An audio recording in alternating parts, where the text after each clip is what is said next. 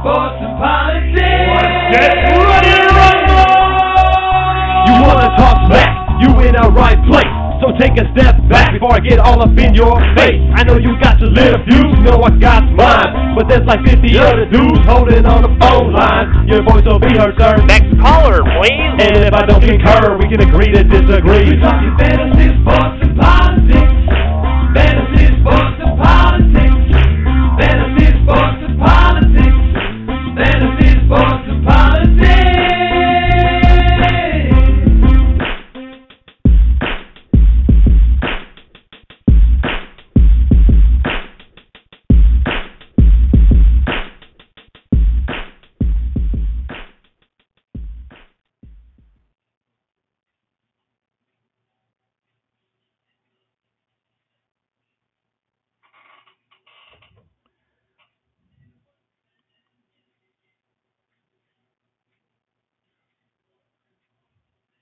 Hello, Victor. Are you there? Victor, are you there?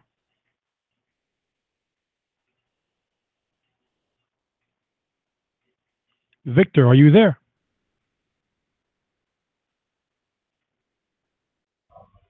Absolute power corrupts absolutely.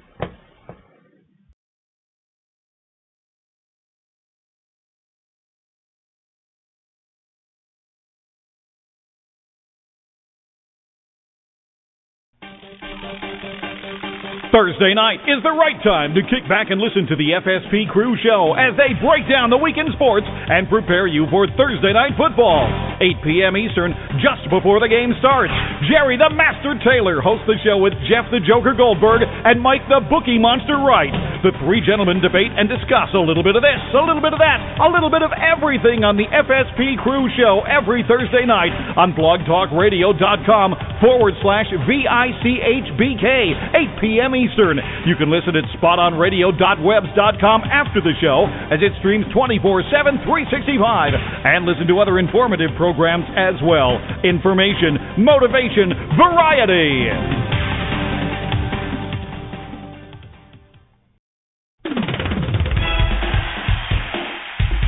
Looking for fantasy sports advice? How about informative conversation? Look no further as the Master Plan features two men that can help in both areas. Jerry the Master Taylor and Lance the Victor Gardner began the Fantasy Sports and Politics brand with the idea of combining two of his passions into a radio show. He then learned that politics were 95% of sports. When you tune into the Fantasy Sports and Politics show every Saturday at 1 p.m. Eastern, Mr. FSP himself, Vic Gardner, and Jerry the Master Taylor will go over the weekend sports, prep you for your upcoming fantasy games, and spark a debate politicians would love to hear. That's the FSP show every Saturday at 1 p.m. on blogtalkradio.com/VICHBK. You can listen at spotonradio.webs.com after the show as it streams 24/7, 365 for other informative programs as well. Information, motivation, variety.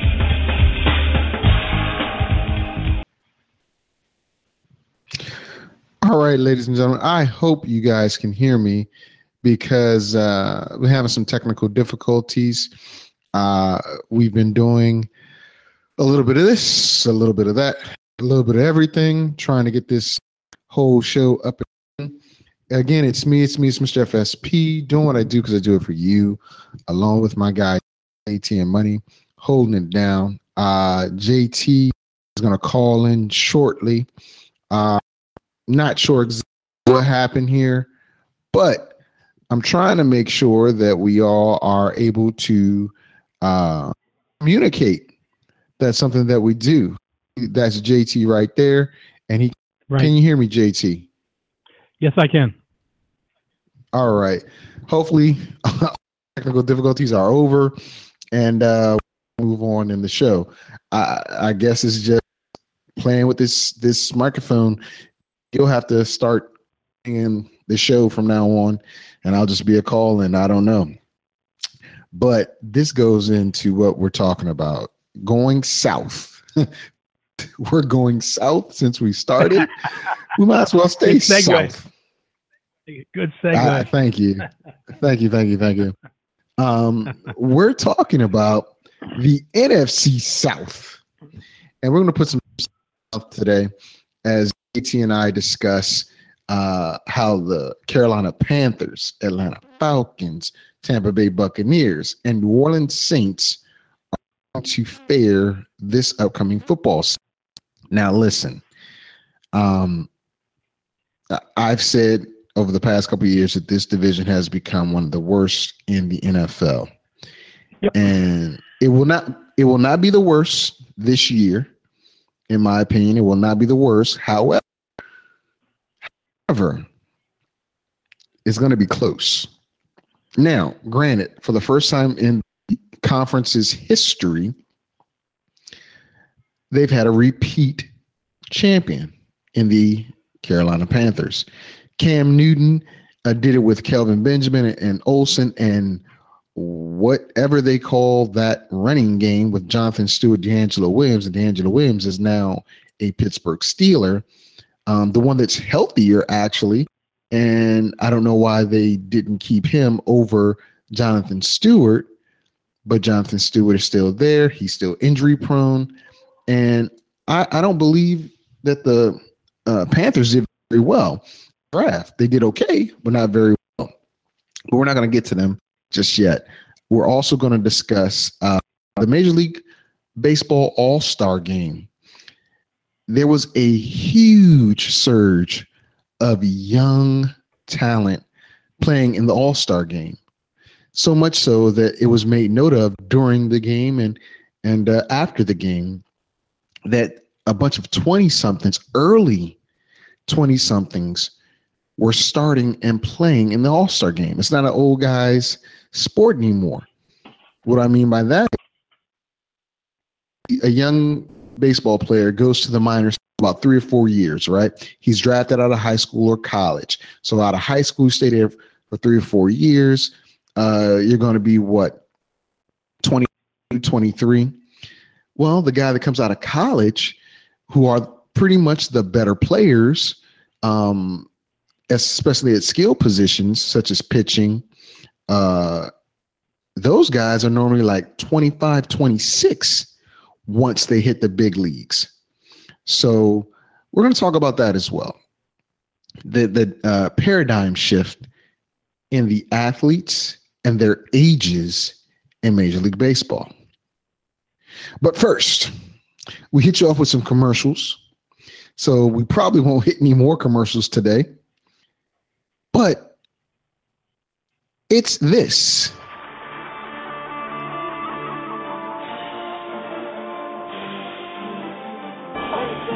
We stand up. We won't fall. We won't fall. We won't fall. We won't fall. Yes, sir. Yes, sir. Hey, this is what we live for, baby. Today's the day. This is what we strive for, baby. Let's go.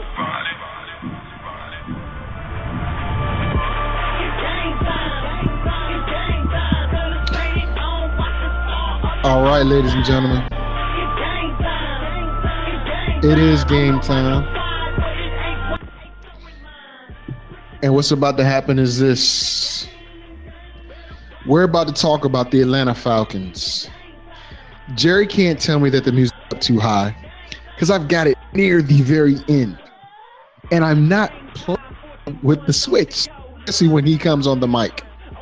But right now, we're going to talk about the Atlanta Falcons because it is game time for them.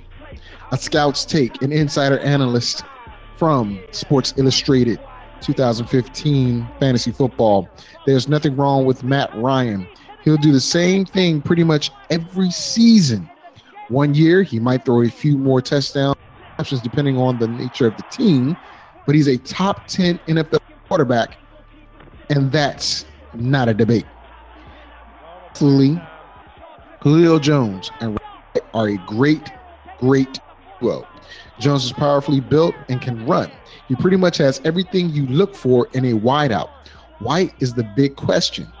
If you talk to coaches, they'll tell you how tough he is. How long can he continue to do this?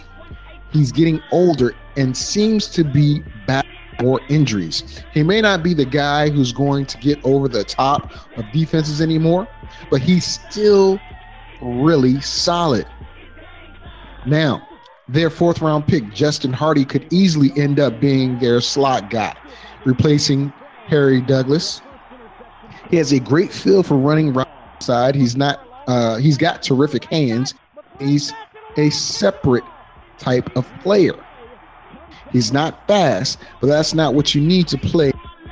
He's very intriguing. I guess they're hoping Levine Tololo develops at tight end, but they also signed Johnny Moiaki and Jacob Tamme. Tammy's hung around for a long time doing what he does, which is getting open on 3rd down. I think their backfield will be a committee of Devontae Freeman and Tevin Coleman. They'll mix and match those guys. I'm not sure Coleman, a rookie, is a true foundation back that you can build your offense around. He's a home run hitter.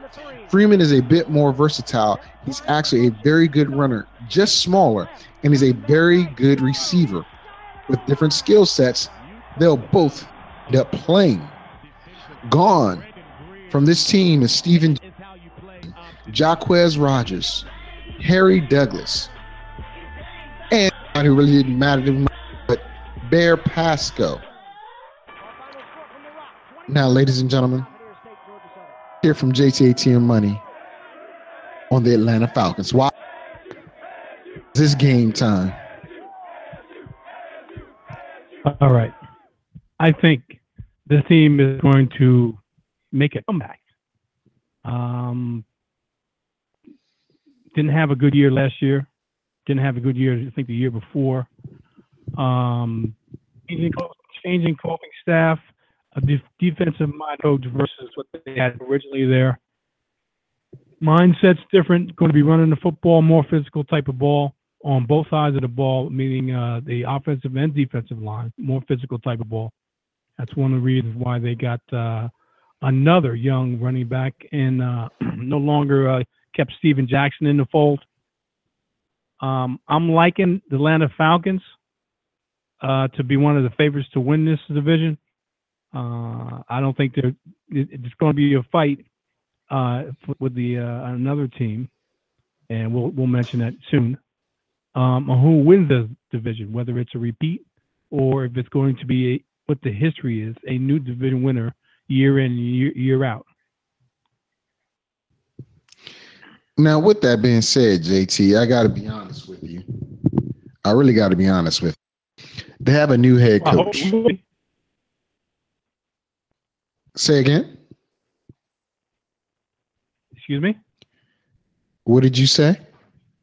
I said I hope you would be truthful with me. Oh, well, of course, always and forever. But a new head coach who's a defensive-minded coach who drafted mostly players and hoping that a tight end – and now Tololo is a very good tight end, but he's taking the place of Gonzalez, who's been gone for a couple of years. And Matt Ryan hasn't found that comfort zone with him like he found with Tony. Tony Gonzalez was his guy. He created space for Julio and Roddy and even Jaquez Rogers when they went by one tight end, one halfback because he was a threat. That's what they're missing, in my opinion, a threat at tight end. Now, they got Jacob Tamme and Johnny Moiaki. Moiaki showed promise when he was with Kansas City a few years back, but injury bogged him down. Jacob Tamme had the advantage of Peyton Manning. No longer there, no longer has that advantage. When you're going with Devontae Freeman, who's a second-year back, and you're going to put your hopes on Tevin Coleman, who is a rookie, who's a home run hitter instead of a bruiser, that means you're going to be throwing the ball, to me, a lot more than running the ball, which opens up opportunities for less and less first down. because that means those guys have got to catch it and they've got to beat coverage, and Matt Ryan can't get sacked.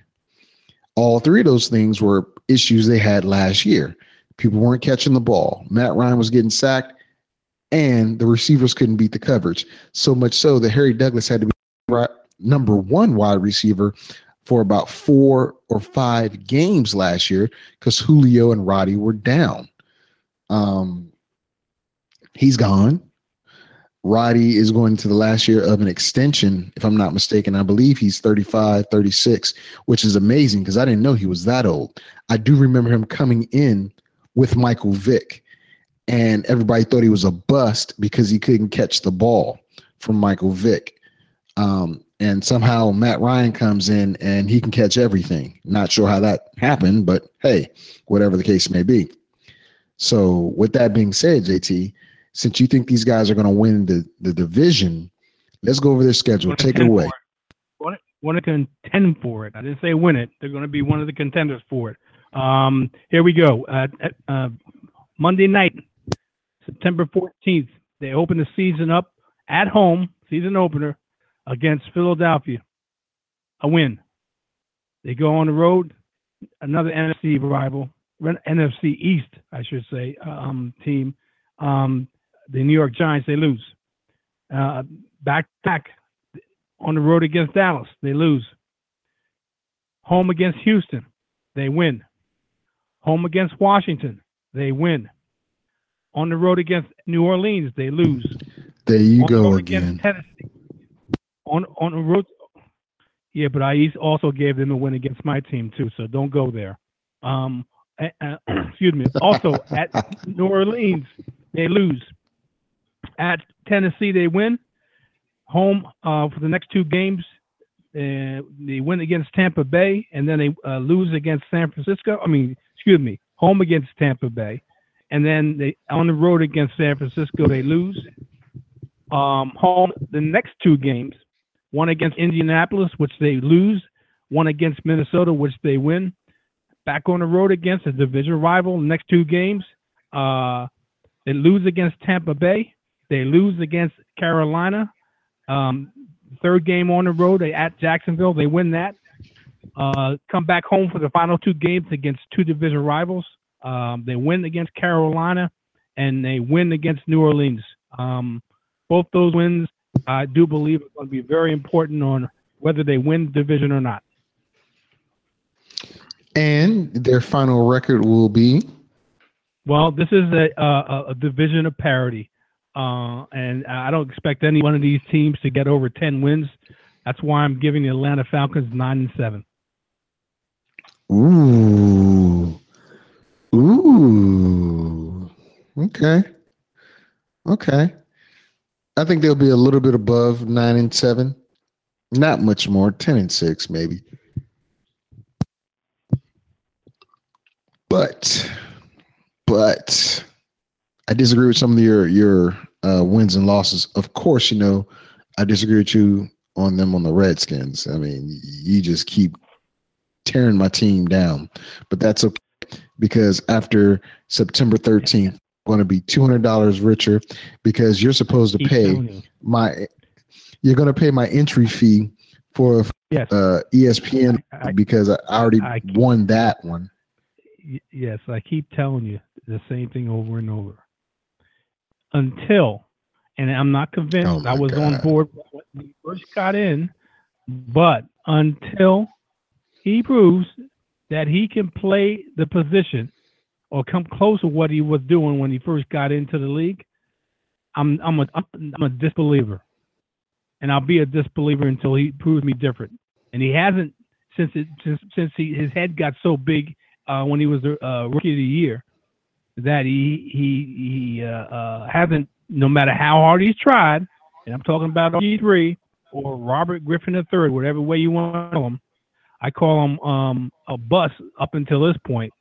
So we'll see what happens. Whoa. Wash your mouth out with soap on that one.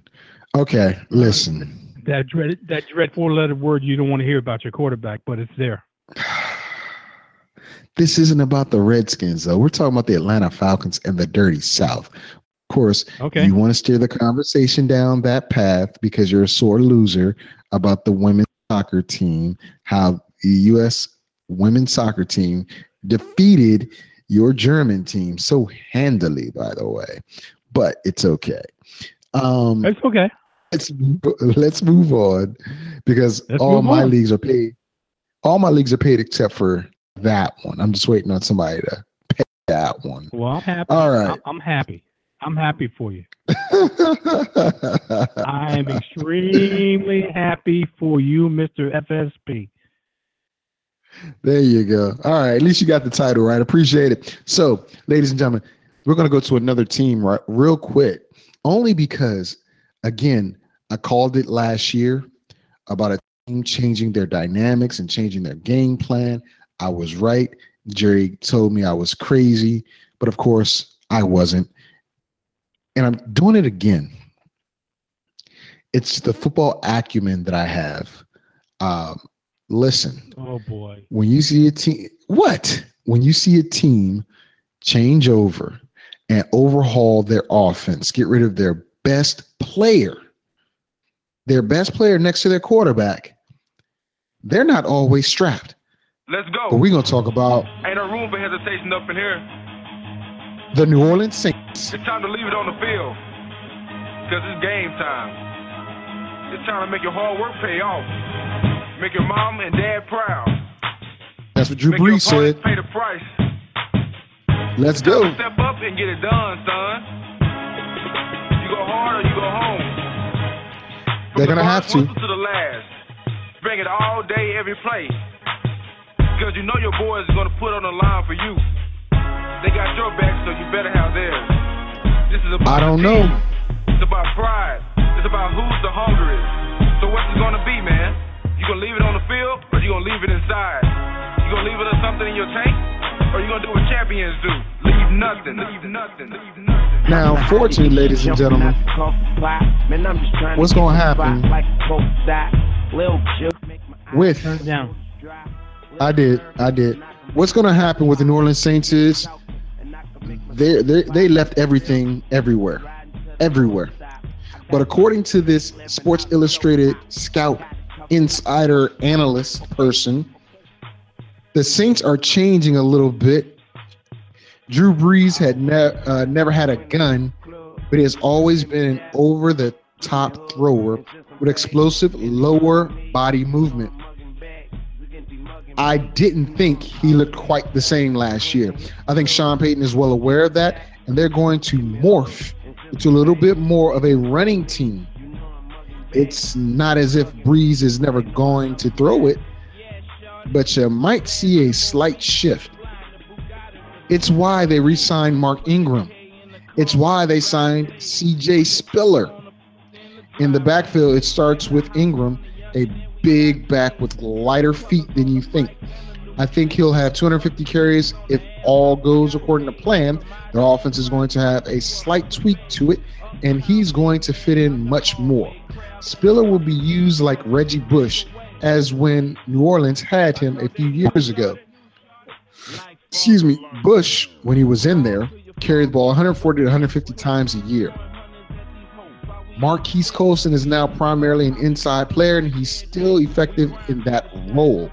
They're really counting on Brandon Cooks, who looked like he was coming on and then got hurt last year, to be their explosive premier player.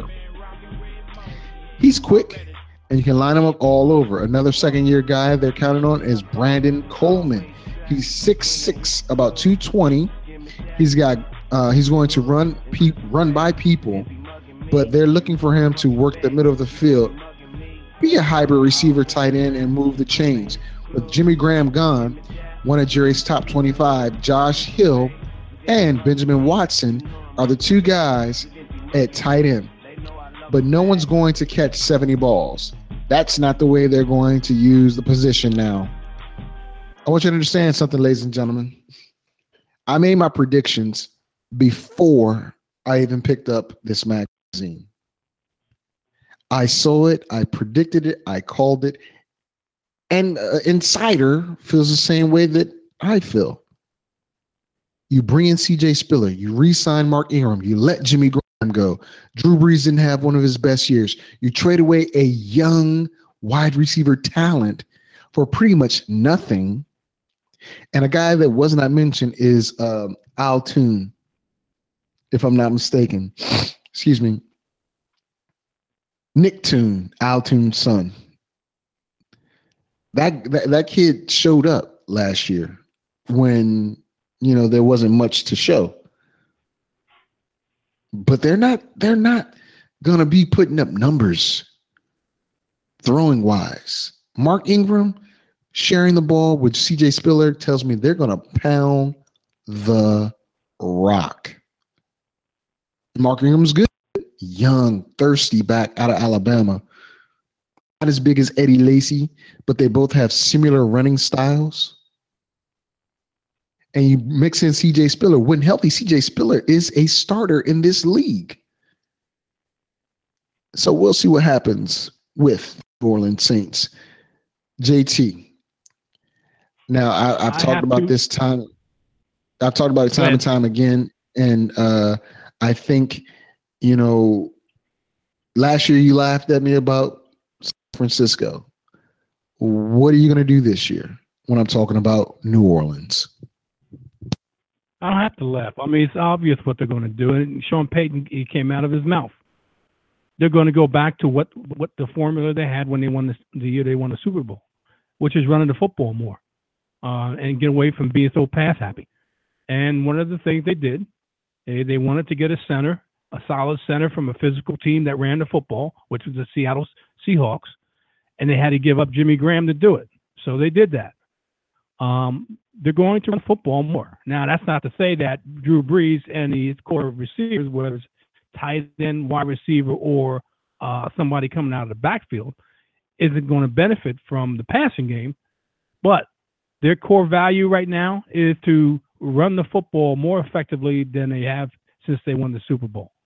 And I've been saying this for the last 2 years, at least, since Seattle won the Super Bowl. It's a copycat league. The formula for Seattle: physical defense, run the football effectively, and have play action when it's necessary. But the formula is try to get a sound defense, effective run game, which in turn opens up the passing game.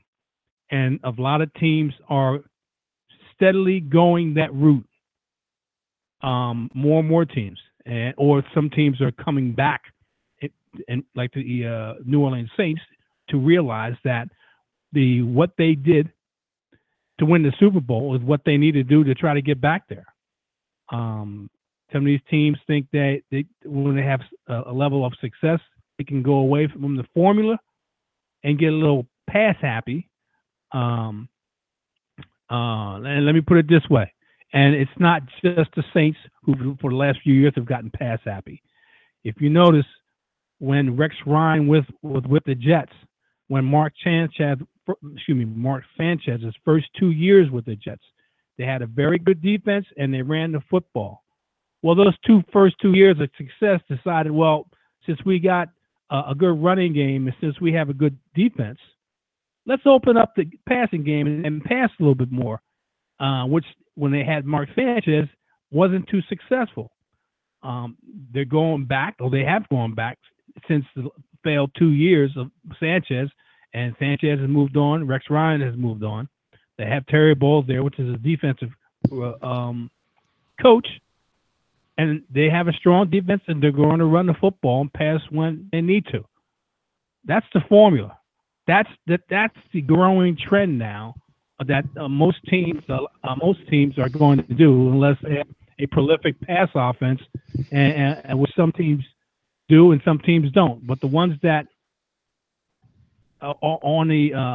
don't have a top quarterback like Roethlisberger, like Tom Brady, like an Aaron Rodgers or Peyton Manning, have a quarterback like Robert Griffin III or somebody out of Houston or somebody out of Cincinnati. They need to run the football and play good defense. and that's what I think the Saints are going to do. Thus, I think they're going to not have a good season, but good enough to build on going into next year. Well, I mean, I'm not going to debate you because I think you're right. But it's interesting how you brought up your first love, the Jets. I just wanted to point that out. But when you look at, you're wrong. I'm trying to give you an example of a team. I know 2 examples, like Jerry. I know 2 teams. I know, yeah, but you don't have to give me a backhanded slap like that. So don't even go there. You know what I'm talking about. Don't even go there and try to downplay it. And don't try to downplay it. Come on. Listen. I gave you 2 examples of coaching staff getting above themselves and realizing they needed to go back to the basics of what they do best. And both of them happen to be your teams. But that's not here nor there. Let's go to the New Orleans Saints record. Now, again, you said they're not going to be a good team. I can agree with you on that. But you're saying they're going to have something to build off of. If you believe that Atlanta's going to be 9-7 and in contention for the division title, what can New Orleans build off of? What type of record can they build off of for next year that you're going to give them? So let's go over these games. At Arizona first to open up the season is not a good way to start off a paradigm shift. But go ahead. Well, I mean, I'm looking at the schedule, and it's not who you play, but when you play them, and it seems like no matter where they turn, they're going to have a rough go at it. Starting off at the beginning of the season in Tempe against the Arizona Cardinals, which they lose. Home against the Tampa Bay, they're going to they go against the division rival in Carolina. They're not good on the road. They lose against Carolina. They come back home against the NFC division winner of last year, the Dallas Cowboys, and they lose that. They go on the road again. Like I said, they're not too good. Another NFC East opponent, they lose that. They come home against Atlanta. They win that. Go on the road again against Indianapolis. They lose that. Come home for the next 2, next 2 home games, I do believe it is. Yes, next 2 home games one against the Giants, which they win. The other one against Tennessee with a rookie quarterback. I think they win that also.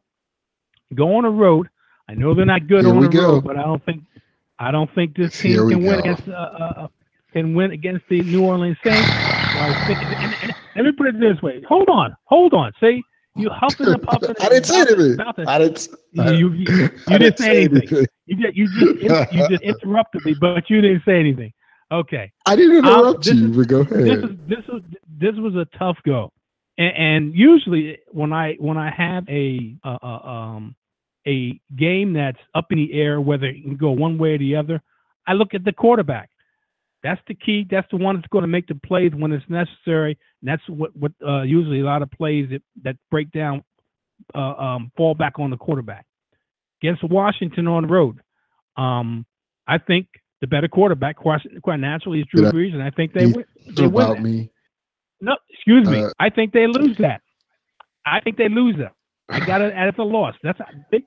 Now I surprise you. Listen, I have it as a loss. I have them at a loss at Houston.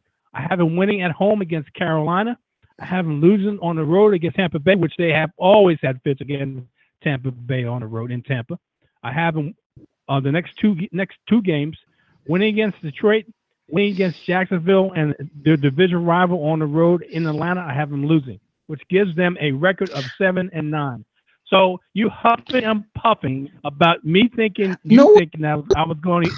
Yes, don't even go there. You would thought I was going to give you a loss against New Orleans against Washington, and I gave them a loss, and Washington winning that game. So it's not just a bias against Washington Redskins. I give you objectivity in my analysis, not subjectivity, and no hate against Washington. Whatever. For a second, we lost you. At least I lost you. I don't know if you lost me, but no, I didn't lose. I was like, this dude's Mike went out on him in the down my skins, got giving him some karma. So, but we heard I got of it. And 7-9 is about right. Maybe 6-10, picking high in the draft this year because of who's going to probably be low end of the anyway. So they'll have two picks, one very high and early, and Seattle might be in the higher, if not 31, 32, yet again. But you get Max Unger, and that was key. I'm glad you pointed that out. You bring Max Unger in, a grizzled vet who was the head of that offensive line in Seattle, and part of the reason why Marshawn Lynch had running lanes and Russell Wilson was protected. Now, they tried to do it a couple years ago when they brought in Cleveland's center, who then tore his ACL or MCL or something like the second practice. I believe his last name was Mack. I can't remember, but Sean Payton tried to do this a couple years ago, but it just didn't work because the guy got injured. So when you bring in Max Unger, but you trade away your biggest weapon in Jimmy Graham, it's kind of tough. And Drew Brees is getting older, and they haven't drafted his replacement. I know Drew is, and I know he has a good arm, and he makes smart decisions, but you're expecting anything more than a salvageable season out of the New Orleans Saints, in my opinion. And I don't think they can salvage it. I think it's going to be just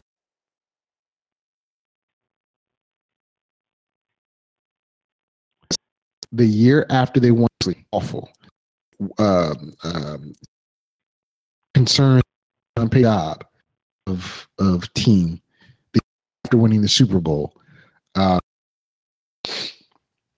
With that being said, 6 is very favorable in my opinion for New Orleans. I think it's better than what this next team we're going to talk about is going to be. And I know JT is so in love with the team. Maybe I don't know not. if it's me. I don't know if it's me or you, but I'm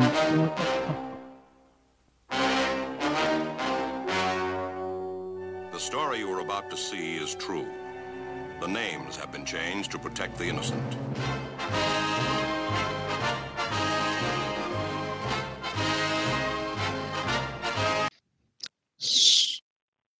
So, the names are true.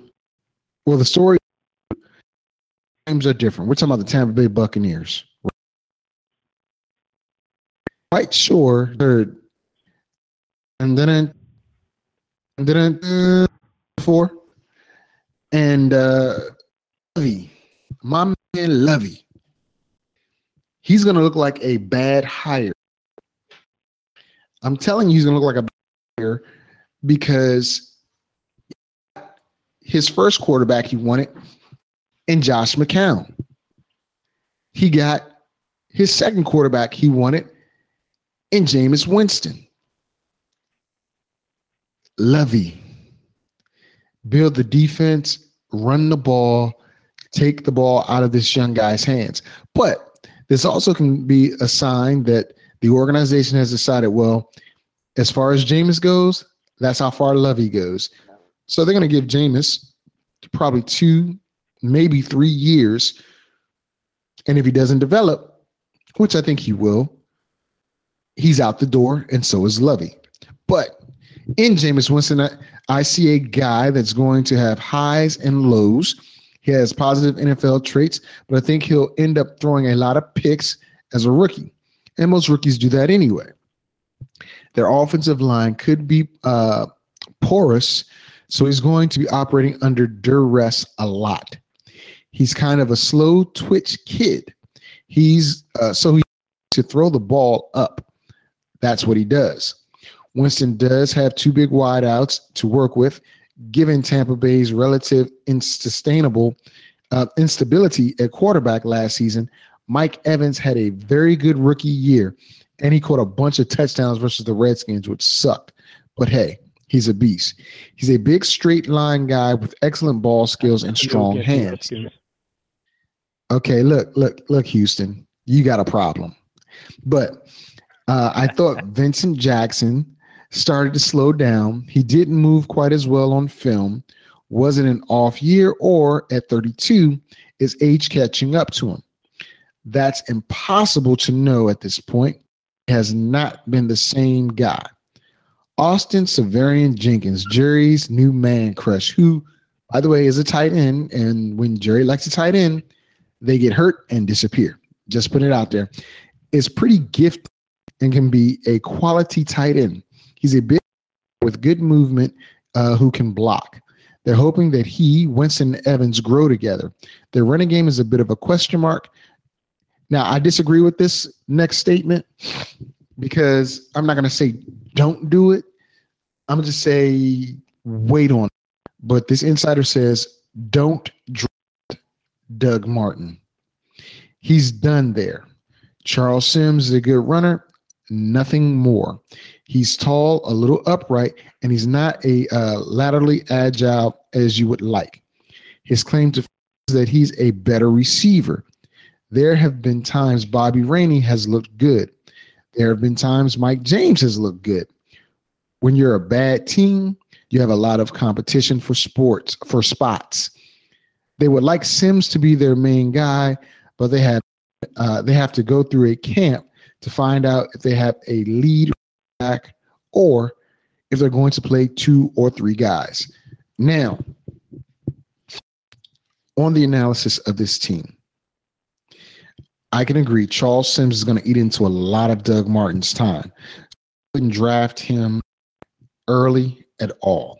He's going to be in competition all camp long, and if he can stay healthy, he has a good shot of winning the job. But can he sustain his health throughout the season is the problem with the muscle hamster, say the hamstring hamster. And Doug Martin is a big threat. But, Charles Sims is definitely another threat. And Bobby has shown that he can handle the mail, but not on a 16-game basis. Mike James as well. That's a recipe for disaster when you have 4 running backs that pretty much play the same way and none of them can stay healthy.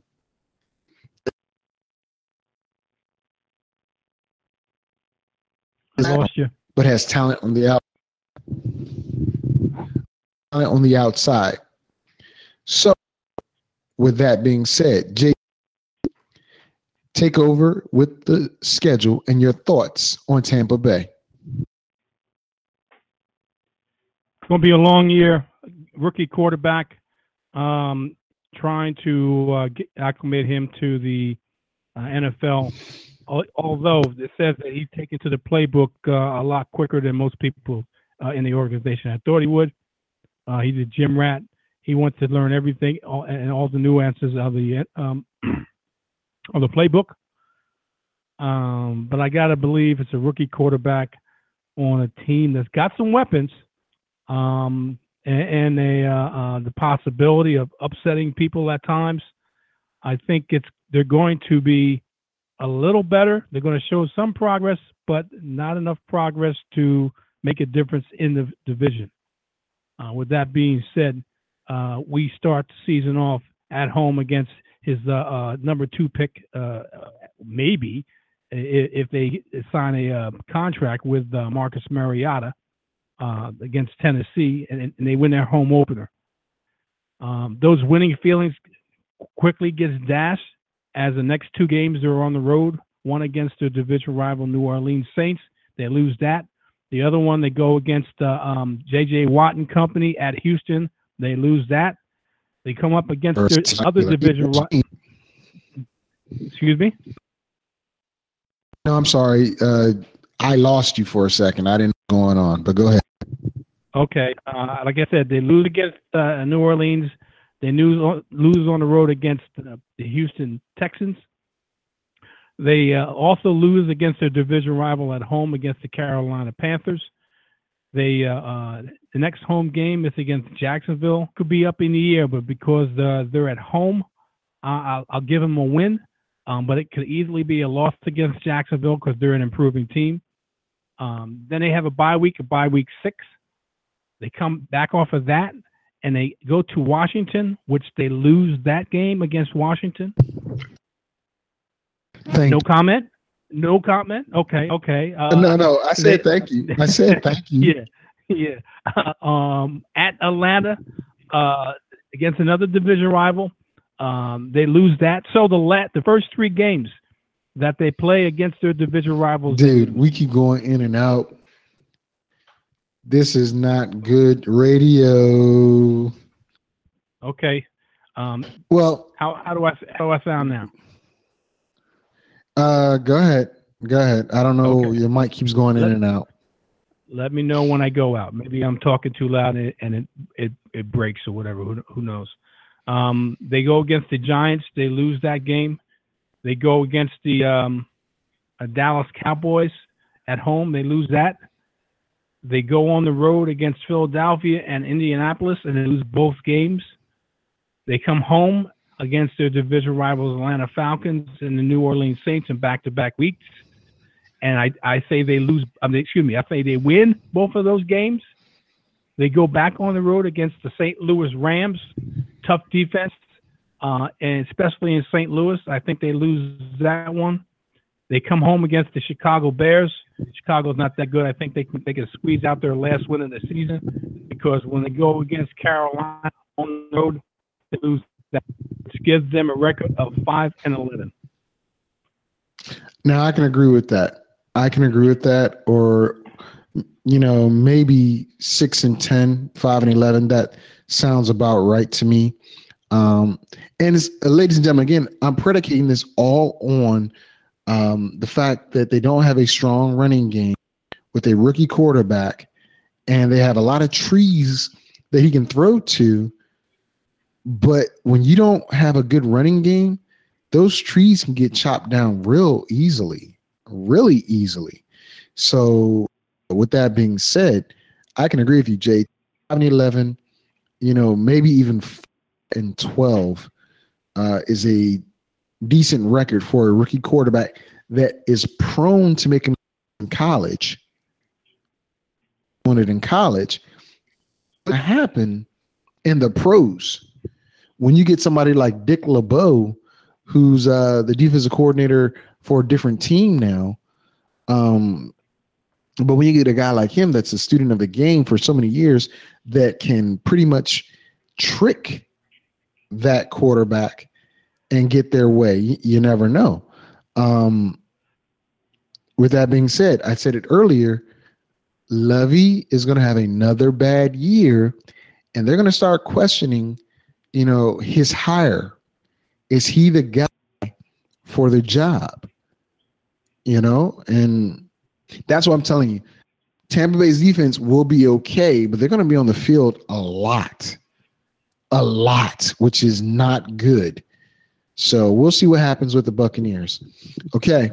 Now, typically, ladies and gentlemen, when we get to the team that I think is going to win the division, I play a certain bit of music. And Jerry knows the music that I'm going to play, because I love playing this music when it's time to do a Game of Thrones. Who's going to win this division, in my opinion, for a third year in a row? I believe it's going to be the Carolina Panthers. I do agree with Jerry that Atlanta's going to be fighting them for it, but not at 9-7. I think these teams are going to be better, especially given the fact that Cam Newton has an additional tall wide receiver. That means he has 3 tall weapons: Olsen, Benjamin, and the newly drafted. Oh my goodness! Can we get this? Okay. I see is the running game. I'm gonna be honest.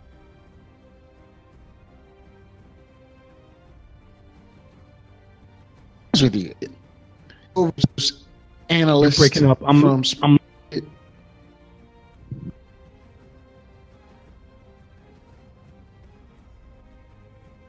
them very interesting point. Okay, I'm saying is Cam Newton. Is it a very interesting point in his career? He is, or is room for improvement? He's very erratic. He still misses too many throws. He's big, gifted, so he also makes spectacular plays. Someone who is viewed as a higher level quarterback should not be a weak player, and Newton still is. When Jonathan Stewart, which has been rare, but he has been down the stretch of last year, he's a very good runner. But they recognize that they need a second back with him, and they drafted Cameron Artis-Payne in the 5th round, which I think is way too late to get somebody that's going to be building your building blocks at the running back position. He's not as good as Stewart. Style is similar. They're both short, bowling ball type players. If Stewart is healthy, he'll get the bulk of the carries. Last year, the ball at least 20 times in 4 of his last 6 games. That's what they want. If he's not healthy, Artis-Payne has a much better skill set for what they do than any of their other backups. Kelvin Benjamin's rookie season was something solid to grow on. He's a big kid who moves a little better than Mike Evans does. Benjamin has a lot to learn about route running, which should be happening this offseason. They traded up to draft Devin Funchess in the 2nd round. It's a good move because when you have Newton, you need wideouts with a big catching radius. They're counting on Philly Brown to provide the speed element. They really like Greg Olsen. You don't think of him as being highly athletic, but I've seen him beat corners when he split out. I would expect similar production from him this season. Now, again, you move up in the 2nd round to give Devin Funchess, but you wait to the 5th round to get someone that's ultimately going to supplant Jonathan Stewart. There were some decent running backs in this draft, like Ajay, from Boise went like late in the 5th or 6th round to Miami, and I think he could have came in and done a good job for Carolina. Now, Cameron Artis-Payne isn't bad, but JT, you got to explain to me, why wait so long to get a running back when you're going to pair him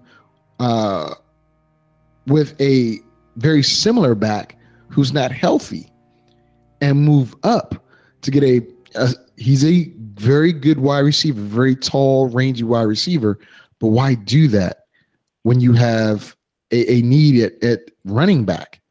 Talk to me, JT. Well, let me put it this way. I think this guy's a sleeper. Jonathan Stewart hasn't shown to be a reliable back. He's missed quite a few games over the last few seasons, and they thought they could get a value picking when they picked up Curtis Artis-Payne. So a lot of people aren't talking about this kid, but I think that he's listed 2nd on the depth chart behind Jonathan Stewart, and that's saying something, seeing that they picked him a little later than some of the big-name running backs, that he's listed right now as 2nd behind Stewart, and with a clear path, in my opinion, of being the main back if and when Jonathan Stewart goes down. With that being said, let me go into the schedule if you want me to, and then we can go from there. Of course. Go right ahead. Okay. With that being said, the schedule is as it comes out right now. They open up a game at Jacksonville, and if they don't watch it, they'll get attacked by an improving Jacksonville team, and they'll lose that game. But I think they'll win it. They go against Houston at home. I think they win against Houston. They go against New Orleans at home again. I think they win that. On the road against Tampa Bay, they win that. On the road again against Seattle Seahawks. Nobody wins in Seattle, even though Carolina. I got a question. Yeah. I got a question. Do you think their bye week 5 is a bad thing? Week 5, early. Anytime you have a bye week, in my opinion, anytime you have a bye week, 4, 5, and 6, it's a bad thing for teams because then they have a long stretch and they don't have a chance if the guys get nicked up, especially key guys get nicked up early in the bye week or early in the season. So if you have a bye week 4, 5, 6, it's definitely not a good thing. Middle of the season is fine. Quite naturally, later in the season, it's better because then you have established exactly where you're at and where you're going, and it's I wouldn't think it'd be as critical. But early week buys, you got a long way to go after that bye week. So their bye week, I'm sorry about that. After they win at Tampa, they go on a bye week, which is bye week 5. Then they go up against the Seattle Seahawks in Seattle. They do play Seattle very well, but I think they're going to lose that. They come back home for 3 more games. They win against Philadelphia. They lose against Indianapolis on a Monday night in November. They lose against Green Bay. That's all home games for them. Then they go back on the road at Tennessee. They win that. They come back home. They win the game against Washington. They lose at Dallas on a I think that's Thursday, which is if I'm not mistaken, that's Thanksgiving Day game. Then they go back and play New Orleans at New Orleans. They lose that. They play the next game at home and win against Atlanta. They go on the road at New York, the Giants, and they lose that game. They lose at Atlanta and wind up playing their last division rival, which would be the Tampa Bay Buccaneers at home, and they win that, giving them a grand total of 9 wins, 7 losses. Okay, so if you said they're going to lose both games to Atlanta, how do you give them the division and not Atlanta? Hold on a minute. Let me look at this again. Please do. Because I think you just said they're going to lose 2 games to Atlanta. And if you're going to give it... No. Listen to what I'm saying. Because I have it written right here. Okay. I go to week 13, they're at New Orleans. They lose that. Week 14, they play home against Atlanta, and they win that. Week 15 at New York, which is the Giants, they lose that game. At Atlanta, they lose that game, and then they win the last game, which is the Tampa Bay Buccaneers. So they split with Atlanta. Okay, if you're giving them both 9 and 7, and you're saying that Atlanta's going to be in contention, obviously you're saying Carolina's going to win. What's the tiebreaker for these two? Because 9 and 7 is 9 and 7. Tiebreaker. Tiebreaker would be the next. The next tiebreaker I think is if division, head is division even, record. Division record, yes. So whoever has it, and I didn't look at it, but whoever has a better division record is going to win the division. Based upon what you said, that's going to be a tie as well. So, I mean, what is distinguishing Carolina? I think the next one is the common opponents, if I'm not mistaken. So something like that.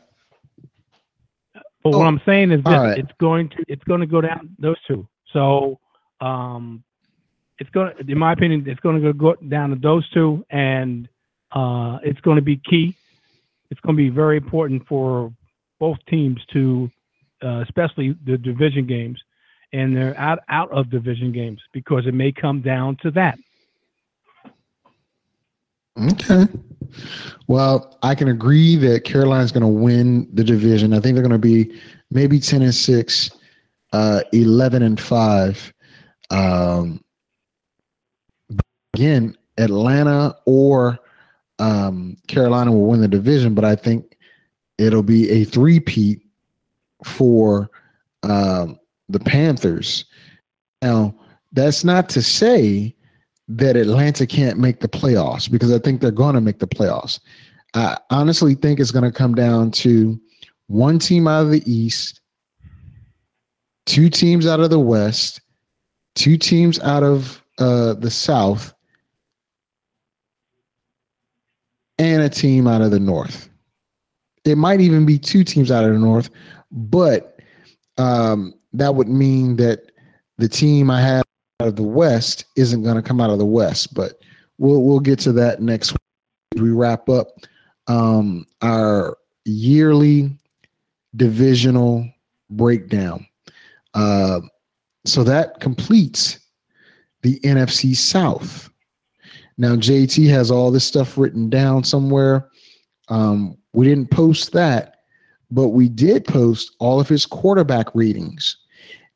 If you go to spotonradios.com, click on the Fantasy Foxhole, and you're going to see JT's top 25 quarterback rankings along with tight ends.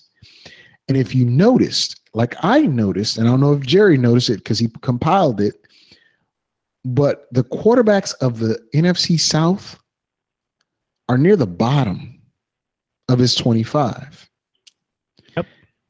His tight end, or the tight ends from the NFC South, near the bottom. So wrong. Greg is near the top. Wrong. Greg Golson is near the top. Oh, okay, 1 out of 8. 1 out of 8. Okay. The majority. How about that? The bulk. Masses. The millions of Jerry's tight ends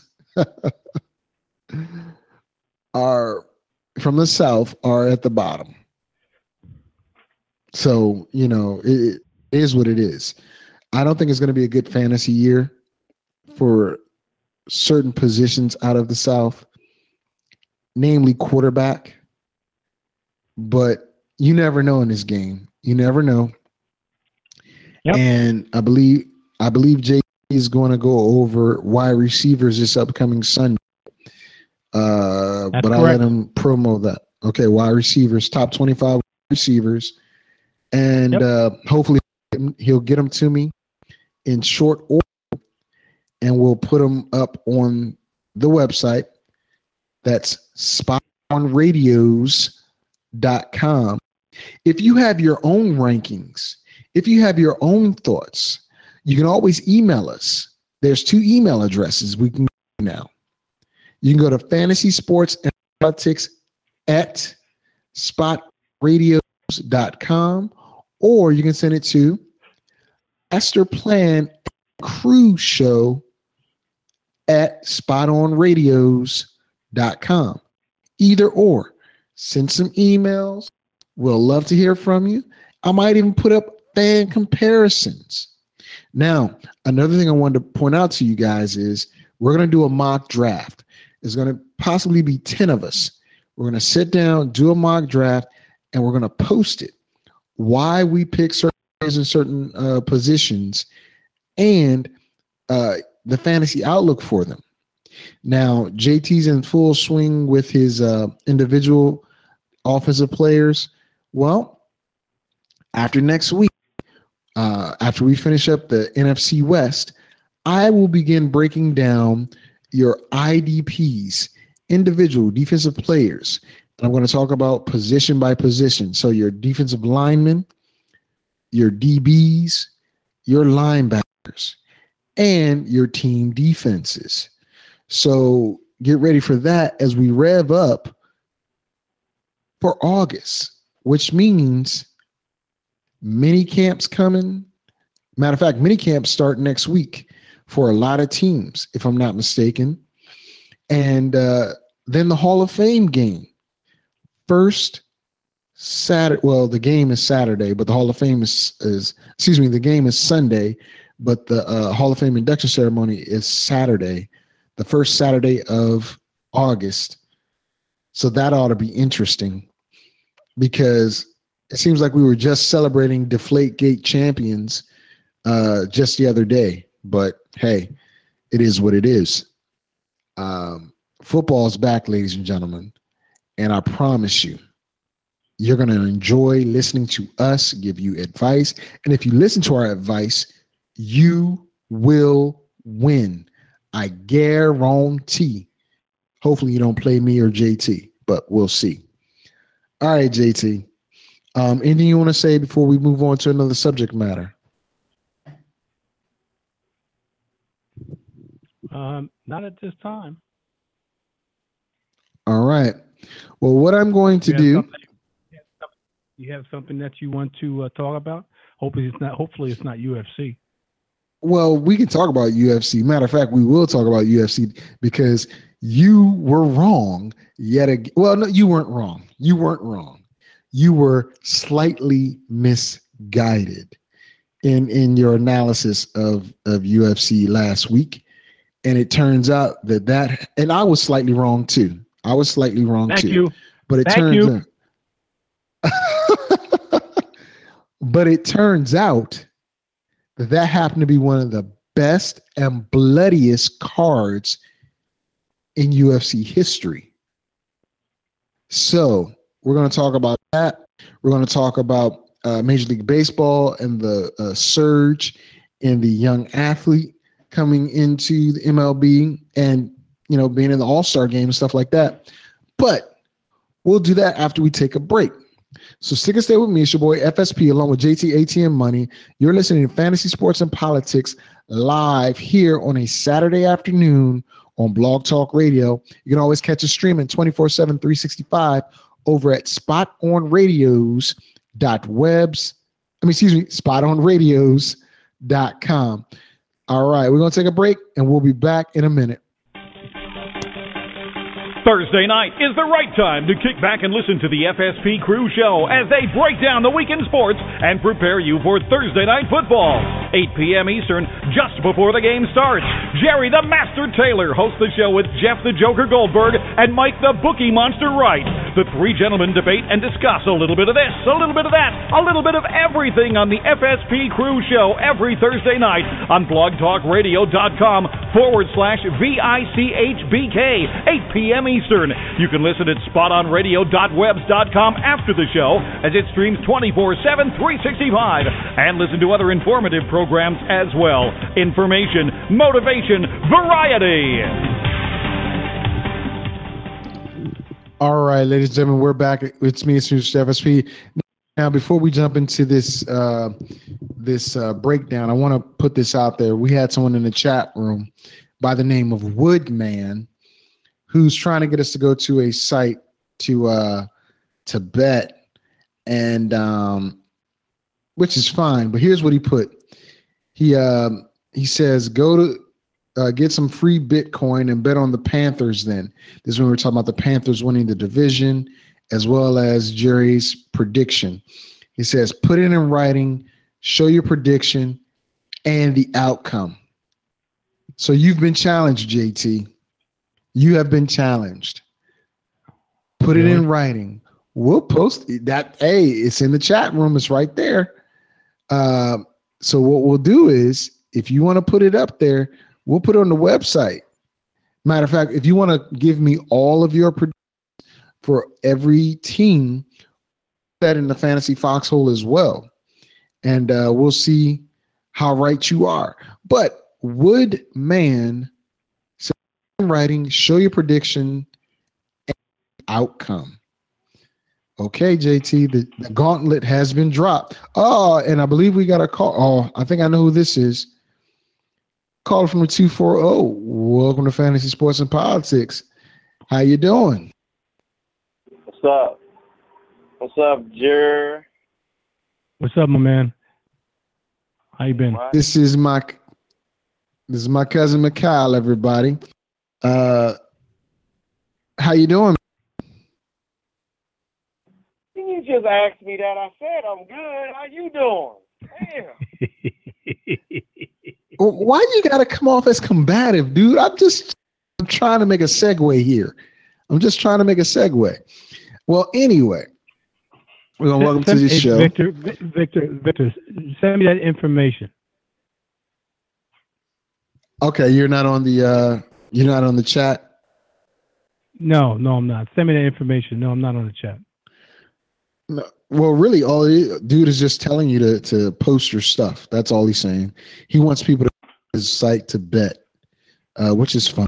I'm gonna promote it because he's not coming on the air, but that's what he was doing. It was just a challenge thrown out your way. All right. So with that being said, let's talk about the youth movement in baseball. And you came in at the tail end, Mike, because we just finished talking about the NFC South. We're on to two topics. The first being the youth movement in the MLB and UFC card, which happened to be one of the best and more exciting cards here. I said it was going to be somewhat boring fight. I was wrong. JT said that there's only going to be one good fight. He was wrong. So we're both here going to be contrite and humbled and talk about it after we do MLB baseball. Did you get a chance to check out the game or the home run derby? Did you just check out highlights or anything like that? Yeah, I checked it out.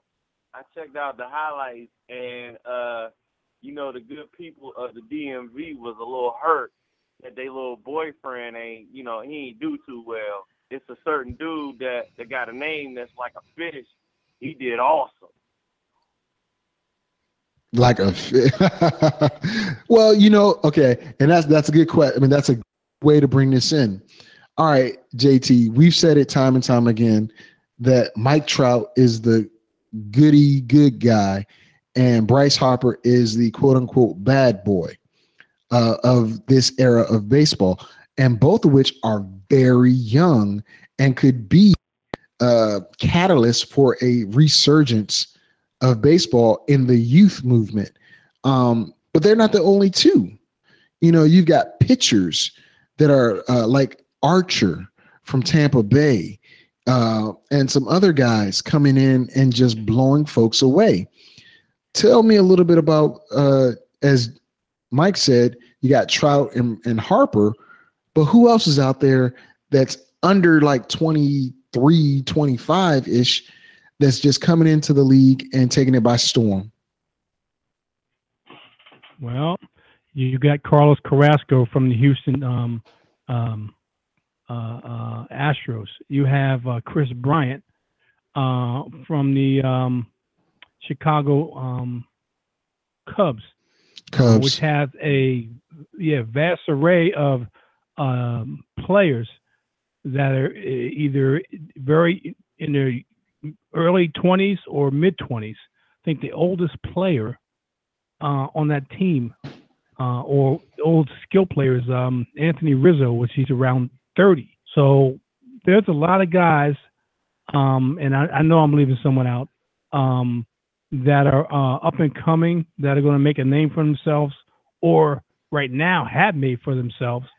It seems like a lot of guys have come up this year and performed, whether it's when they first come up, took them a while to get acclimated before they started to perform. But in different positions, it doesn't seem like it's one position, whether it's a middle infielder or shortstop or second baseman. There's third baseman, Maikel Franco from Philly. That's a very good player. There's another guy, and I'm trying to think of his name. He's got a crazy name from Chicago. He just came up, Schwarzenberger. I think he's a catcher. He's got a lot of offense that, but lacks in on the defensive side of the ball. Defense, I should say.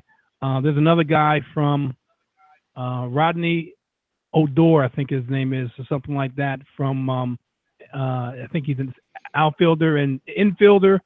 That's a very good player that's playing for the Texas Rangers. There's another guy. There's quite a few guys. There's so many guys out there right now unless you have a complete list in front of you, then I know I'm missing somebody, but there's quite a few guys, and there's quite a few guys that have been called up early to make a difference on their team. I'll tell you something, and I mean, I'm not sure how much baseball Mike watches, but I know you watch a little bit, JT. The move to take Houston out of the NL and put them in the AL has benefited them greatly. Why? Because they have a lot of young talent. Kelvin Correa, I believe he's a shortstop. The kid can hit, and Carlos he plays Correa. Very good. Carlos, thank you. Carlos Correa. Yeah. Whatever. He can hit, and he can play defense. He's made several web gems and possible Gold Glove contender if he continues at a rookie, And then you look at Dallas Keuchel, the pitcher for Houston, who was, I believe, the starting pitcher for the All-Star game. Houston was a laughing stock for a while after the killer bees left. Biggio, Bagwell. No, because they have a killer young pitching staff. They play good defense. They're starting to hit. Evan Gattis is probably, I think, the oldest guy on the team, who is the catcher / first baseman, and he's like early 30s, So there's a great nucleus of players out there that can bust out, for lack of a better term, in Houston. But that seemingly has spread all over. Now, Mike, you brought up Mike Trout. I also noticed that Albert Pujols has had a resurgence this year, leading the majors in home runs. Now, the old and the new, but you have two power hitters that can also hit for average playing on the same team in LA, but there's nothing else around them. The pitching staff is so-so, fielding is so-so, and the hitters are so-so. But you look at the Washington Nationals. Real quick, Mike, you have Ian Desmond. You got Bryce Harper. I don't know what happened to Gio Gonzalez this year. Matt Scherzer came in. He's a rocket arm type guy, and he plays very, very consistently. They paid all that money to Strasburg, and he's starting to flame out just a little bit. You got Carlos Ramos catching and stuff like that. Let's quickly about the young nucleus of the Washington Nationals. I mean, the Nationals are really trying to do, trying to field a good product here in D.C. And they're really, they're doing their own good farming. They're bringing in the right players. They're bringing in they got that young nucleus there. However, I mean, they just haven't been. I mean, they have the ability to write the check, but they haven't cashed it. I mean, it's like they like the little engines that could. They think they can, and I even think they can, but they just haven't done it yet. I'm not, me personally, I'm just not impressed yet. I'm really not impressed. I mean, the whole city is in love with little Bryce Harper or whatever, and you know how the pundits go out here. If somebody doing decent or somebody doing good, they got to be better than the team that's over in Ashburn. But it's just not. It's just not true. It really isn't true. I mean, no matter how much they want it to be and how much they think it's going to be, it's just not true. I mean, but it's hard not to like the Nationals. It's really hard not to like them, but it's hard to hate on them. Wait a minute. Let me say that right. Let me say this right. It's hard for me to hate them, right? But it's equally as hard for me to, jump all in on them because they do just enough in the season and they do well in the season, and then come playoff time, they just capitulate. Strasburg, everybody's jumped off of his train right now, but that's how the media go out. As long as you winning and doing everything that they think that you should be doing, everything is okay. But I don't know. I mean, I'm just like 50-50 on the Nationals, man. They're going to have to win. Oh. They're going to have to win a championship to sell me, for real. Because I'm just tired of it. I'm just tired of it. Come on, man. All right. He's tired of well, being. JT. He's tired of being. He's tired of getting a big build up and being disappointed at the end. Well, yeah, man. That's. Because that team in Ashburn always breaking my heart. I mean, so I don't have enough space for added extra. You know what I'm saying? And that goes for that team down there at Gallery Place too. He's referring to the Wizards and the Redskins, ladies and gentlemen, along with the Washington Capitals. So that's true. It's true. But JT, quick. I mean, seriously, Victor, all the you're right. Outside the Burgundy Gold, they acting the same way. The Wizards acting the same way that the Nationals acting, and the Capitals too. You're right. I mean, I'm not denying it because there's a lot of hype, a lot of youth, and they make the playoffs, and then there's a sputter for whatever reason. Maybe it's the coach, maybe it's the players. I don't know. But real quick, JT, you're in the New York area. Your team is the Mets. Real quickly, they're somewhat young, somewhat old. How do you think they're faring? And is there going to be a youth movement there sometime soon? Well, they're trying to infuse a youth movement along with their veteran players. I think they're trying to tread water until they get some skill players, some skilled everyday players.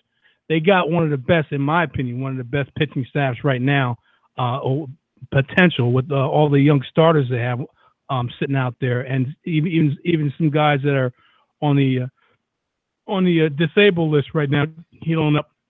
So if you put all the guys that they have one hell of a pitching staff from one game to the next.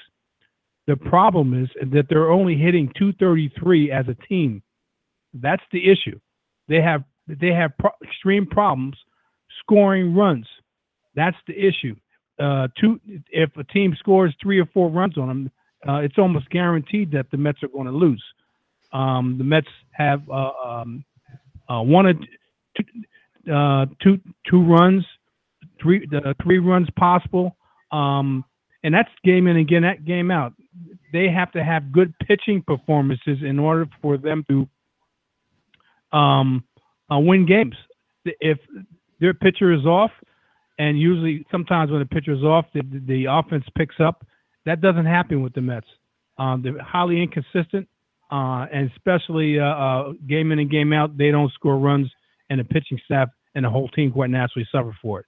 But the base for most teams is their pitching. If you have good pitching, you have a shot to win each and every game. That is true. That is true. And the Mets are in the same division as the Nationals, so that could be a problem, especially when you have a youth movement in Miami. Now they got that one. It's amazing how 1 or 2 players change the fortunes of an entire franchise. They lose Giancarlo Stanton for 6 weeks. They get Hernandez back, and he starts to pitch well. All of a sudden, the bats start to come alive, and their defense gets better. It's amazing. But yeah, there's a big youth movement in baseball, and a lot of teens are moving toward watching and possibly playing. But we'll see how that works. We got about 5 minutes left of live air, and within that 5 minutes, Jerry and I are going to discuss how wrong we were. And I'll go first. I'll be the bigger man. I'll say this: I was not expecting UFC 189 to be as knockout, drag out ish as it was. There were knockouts, blood, submissions.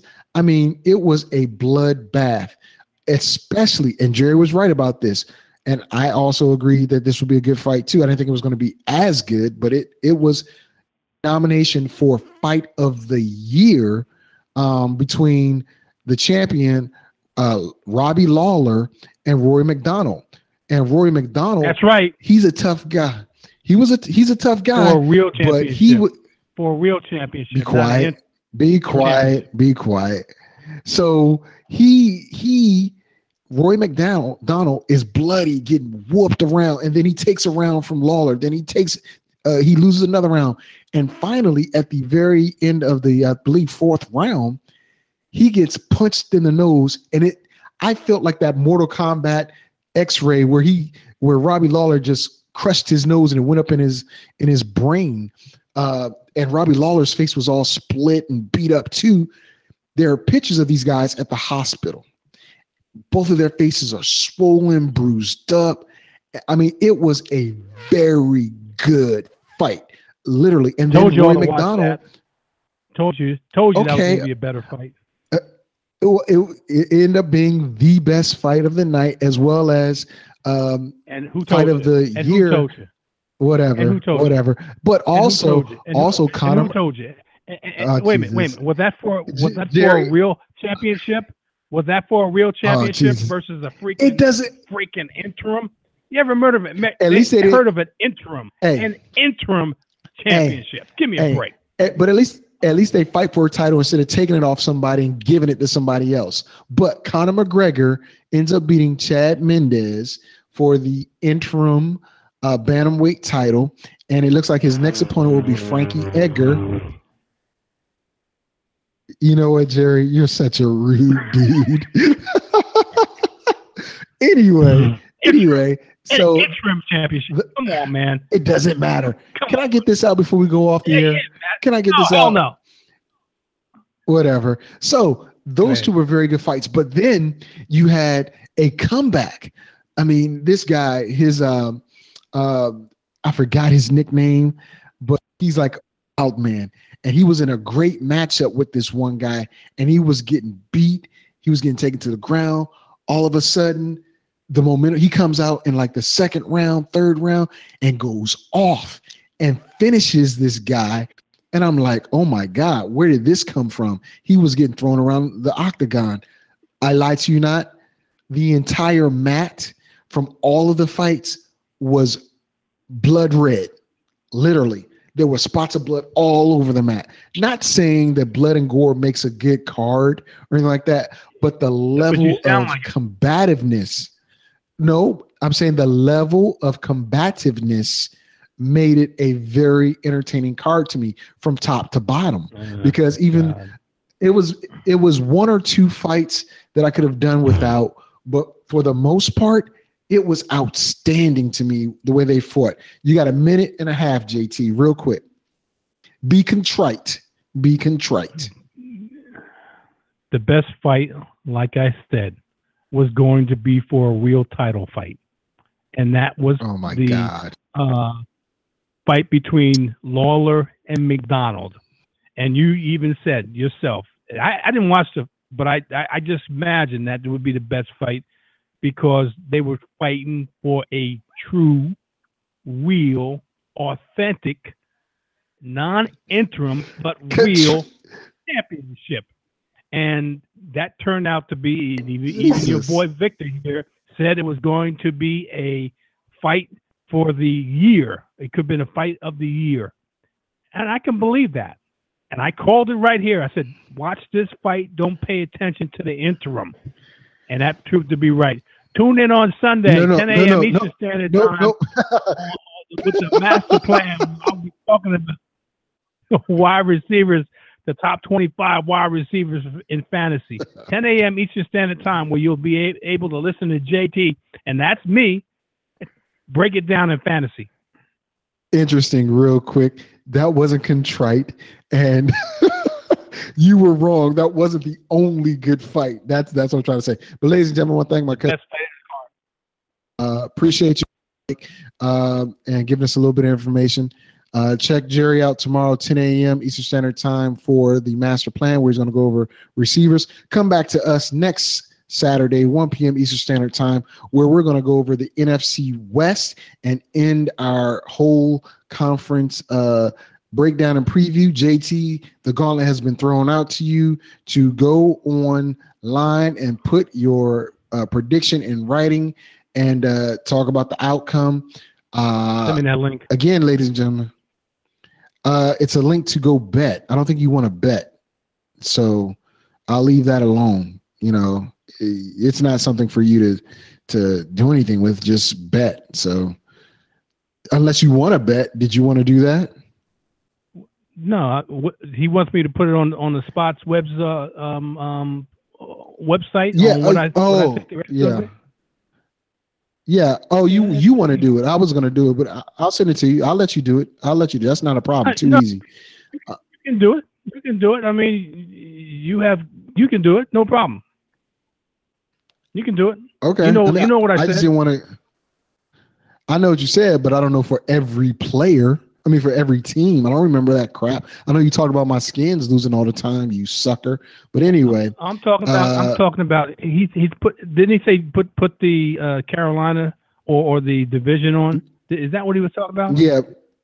Yeah. Put Carolina's record on what you have them down as. So just send me that, or you. I know, but the wins and losses. He wants to know your wins and losses. No problem. So I can send him that. I can send you that. Okay. I'll send it to you when I send you the wide receivers. Too easy. Ladies and gentlemen, go to spotonradios.com. Click on the Fantasy Foxhole. You'll get those predictions right now. Quarterback and tight end, wide receivers coming soon. You can also click on DraftKings.com banners to get in on the fun. First-time depositors, there's some free stuff for you. Click on those, and there's some other options for you too. With that being said, this is Mr. FSP along with JT and my cousin Macau. Thank you for listening to the show, and we will see you guys next Saturday. Fantasy, sports, and politics. Get ready to rumble! You want to talk smack? You in the right place. So take a step back before I get all up in your face. I know you got your little views, you know I got mine, but there's like 50 other dudes holding on the phone line. Your voice will be heard, sir. Next caller, please. And if I don't concur, we can agree to disagree. We talking fantasy,